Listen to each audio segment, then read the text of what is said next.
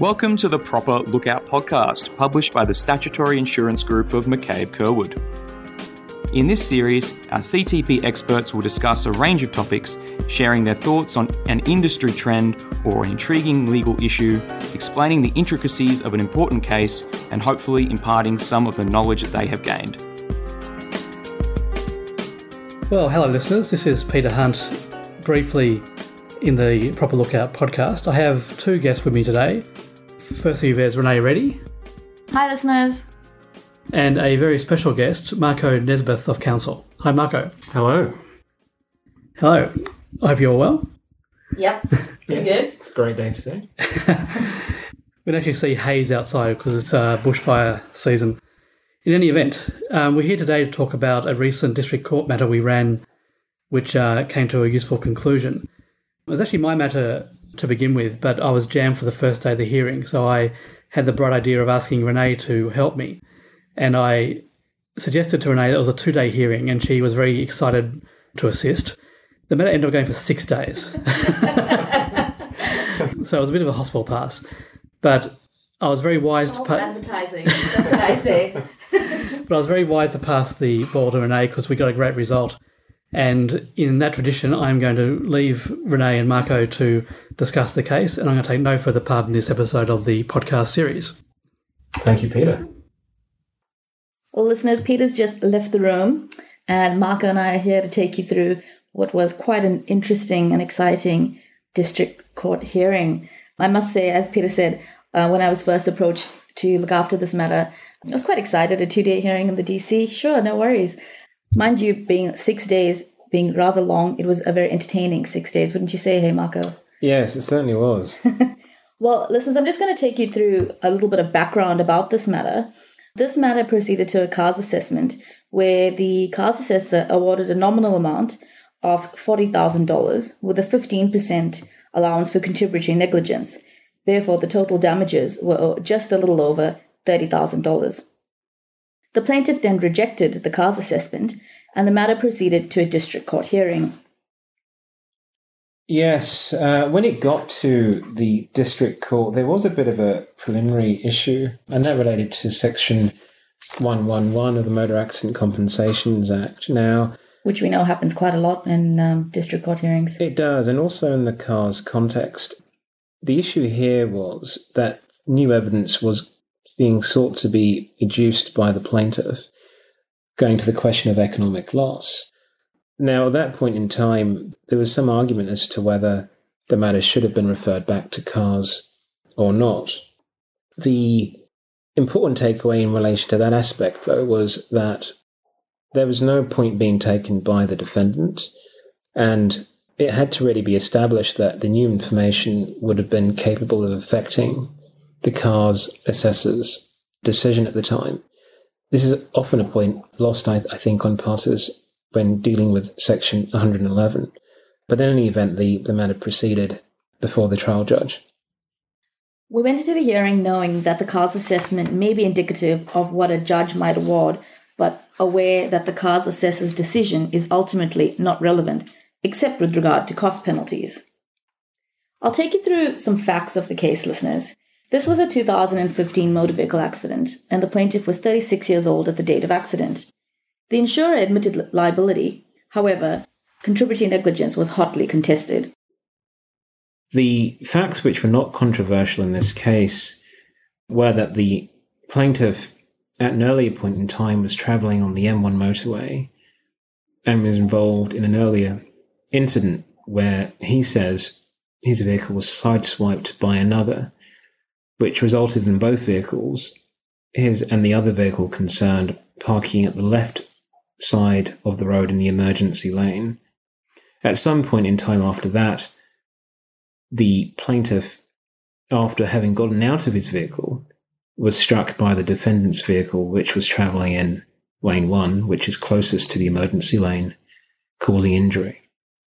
Listeners, now moving on to the plaintiff's version of events. The plaintiff alleged that he had already exited his vehicle and was standing in the middle between his vehicle and let's call it the third vehicle, which he had had the earlier incident with. What makes it unbelievable is that the plaintiff alleged that the defendant then swerved from her lane of travel and collided with him, miraculously avoiding collision with two vehicles that were located behind and in front of him. The plaintiff submitted that there was no contributory negligence, or that, if contributory negligence occurred, it should be assessed at 10%, whereas we argued that it should be at 66%. The defendant's account, and this was ultimately accepted by the trial judge, was that she was travelling along lane 1 and saw two vehicles parked at the side of the road. As she approached, the plaintiff opened the driver's door of his vehicle across lane 1, prompting her to adjust her course in order to go around the door. However, the plaintiff, on the defendant's account, walked beyond the door and into the path of her vehicle. She believed it was the near side wing mirror which collided with the plaintiff, causing him to fall. On the defendant's account, at all times prior to the collision, the plaintiff had his back to her. When faced with the two competing accounts, the trial judge ultimately accepted the defendant's version.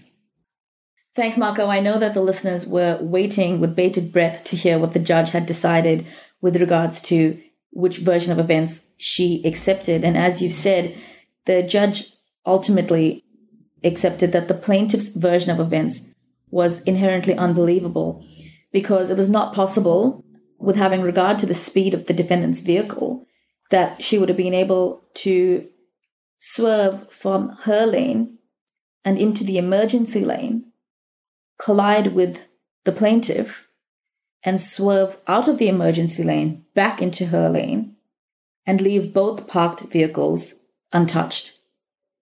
Furthermore, the judge ultimately found in the plaintiff's favor and ordered the insurer to pay just shy of $20,000 after a reduction of 50% for contributory negligence.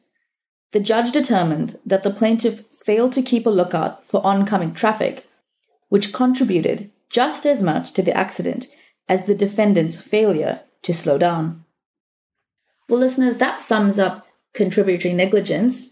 Let's move on now to damages. Marco, tell us a little bit about that.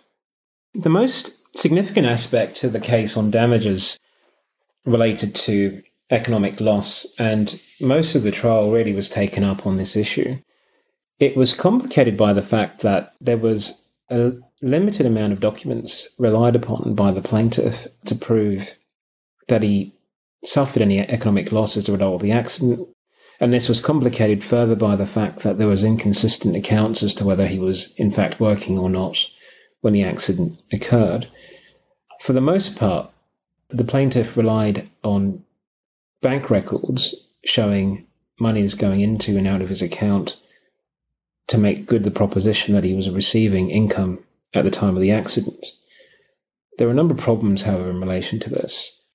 First of all, the plaintiff did not have any tax returns, and it was his position that he simply was not declaring the income in relation to work he said he was doing. And the second aspect was the bank records did not make plain where deposits were coming from. Marco, can you tell us a little bit more about how courts deal with matters where the plaintiff hasn't declared tax?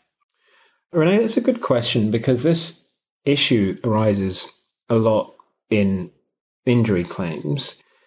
There's different ways the courts tend to deal with it. Now, of course, we all know the case of Husher and Husher, which talks about the need to identify what capacity has been lost by an injured person and what consequences will probably flow from that.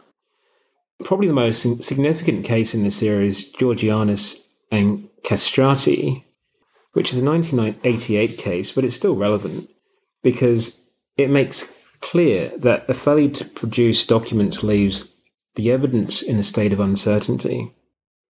However, it doesn't necessarily follow that loss-earning claim will fail if a plaintiff can establish that they have suffered a loss. So, Marco, What does this mean for insurers who are defending claims where plaintiffs are attempting to make an economic loss claim? Well, first of all, it puts it squarely back on the plaintiff to clarify any lack of certainty in the circumstances around the income they say that they were drawing where there is no proof in relation to it. Perhaps more importantly is the fact that it goes straight to credit. Now, Matter and Jones tells us that the courts will take special care when looking at a claim for economic loss, where a plaintiff has admitted or is found to have been drawing an income without declaring it to the ATO. And it raises questions as to the trustworthiness of their evidence, at least in relation to earnings. In relation to the whole credibility issue, we argued, and it was accepted in this case, that this also translated into the plaintiff's care claim in circumstances where we urged the trial judge not to accept the level of care the plaintiff said he required as a consequence of accident-related injuries. Not forgetting, Marco, that the judge did not accept the plaintiff's caregiver's evidence. Quite right. So listeners, I know you are waiting to hear what happened with regards to costs, noting that we had such a favourable judgment. Marco, tell us a little bit more. Yes, Renee, the story didn't end there. In this case, there was an offer of compromise going to the question of contributory negligence served by the defendant on the basis of a reduction of 30%. Now, you may recall the trial judge found that a reduction of 50% was appropriate, so that was beaten. Another aspect that was relevant related to Section 1512 small b of the Motor Accident Compensations Act. Listeners, if you remember, I had originally mentioned at the start of this podcast that we knew that the CARS assessor's decision ultimately wasn't relevant except with regards to cost penalties, and this played out in our favour. Marco, tell us more. That section provides that if a plaintiff does not accept a CARS award and later the court awards a sum which does not exceed the damages provided for in the certificate, the plaintiff will be liable for the defendant's costs up to $25,000. So that section was engaged, and also the provisions relating to the offer of compromise were also engaged. So in relation to all of that, we then brought an application, a notice of motion in relation to the costs issue, and were successful in obtaining costs pursuant to Section 1512 small b of the Motor Accident Compensations Act, but also costs on an indemnity basis in relation to the question of contributory negligence pursuant to the UCPR. I also wanted to let you guys know that we were successful pursuant to Section 96 of the Civil Procedure Act in having the defendant's costs set off against the damages awarded to the plaintiff. This meant that the plaintiff was prevented from taking any steps to enforce the judgment sum for damages until the defendant's costs issue had been resolved. That's right, Renee. Ultimately, a costs order is worth nothing if it can't be enforced. Listeners, let's talk a little bit about why this case is important. This case importantly helped us apply Boral-Briggs versus Cosmides, which discussed the introduction of Section 5R of the Civil Liability Act. As the assessment of contributing negligence requires a comparison of the carelessness of each party, without regard to the fact that a vehicle posed greater potential to cause injury to a pedestrian than for the pedestrian to injure the driver of the vehicle. This is because Section 5R requires members of the community to accept responsibility for their own personal safety. Listeners, you will recall that in our earlier podcast, number 54, we discussed the case of Air vs. Swan, and this is also discussed in a recent case note of ours. As described in that podcast and the case note, this case that Marco and I were involved in further reinforces the demise of the lethal weapon principle when it comes to assessing contributory negligence in claims by vulnerable claimants such as pedestrians, cyclists, or motorcyclists. The onus is now on road users to accept personal responsibility for their own safety, required to recognize their vulnerability to harm and take personal responsibility by exercising a reasonable level of caution for the circumstances. A failure to do so will result in a high level of contributory negligence, even though the negligent driver may have been in control of a potentially lethal weapon. It is interesting in this case as well, listeners, that with the defendant freely admitting that she did not slow down in circumstances where she should have, this still did not hurt our case. Instead, it actually added credibility to the remainder of the defendant's version of events. Another interesting point, listeners, is that if this case was being considered in the context of Meyer, the plaintiff would not be mostly at fault, as his contributory negligence was assessed at less than 61%. Marco, what would you say are your takeaway points from this case? Thanks, Renee.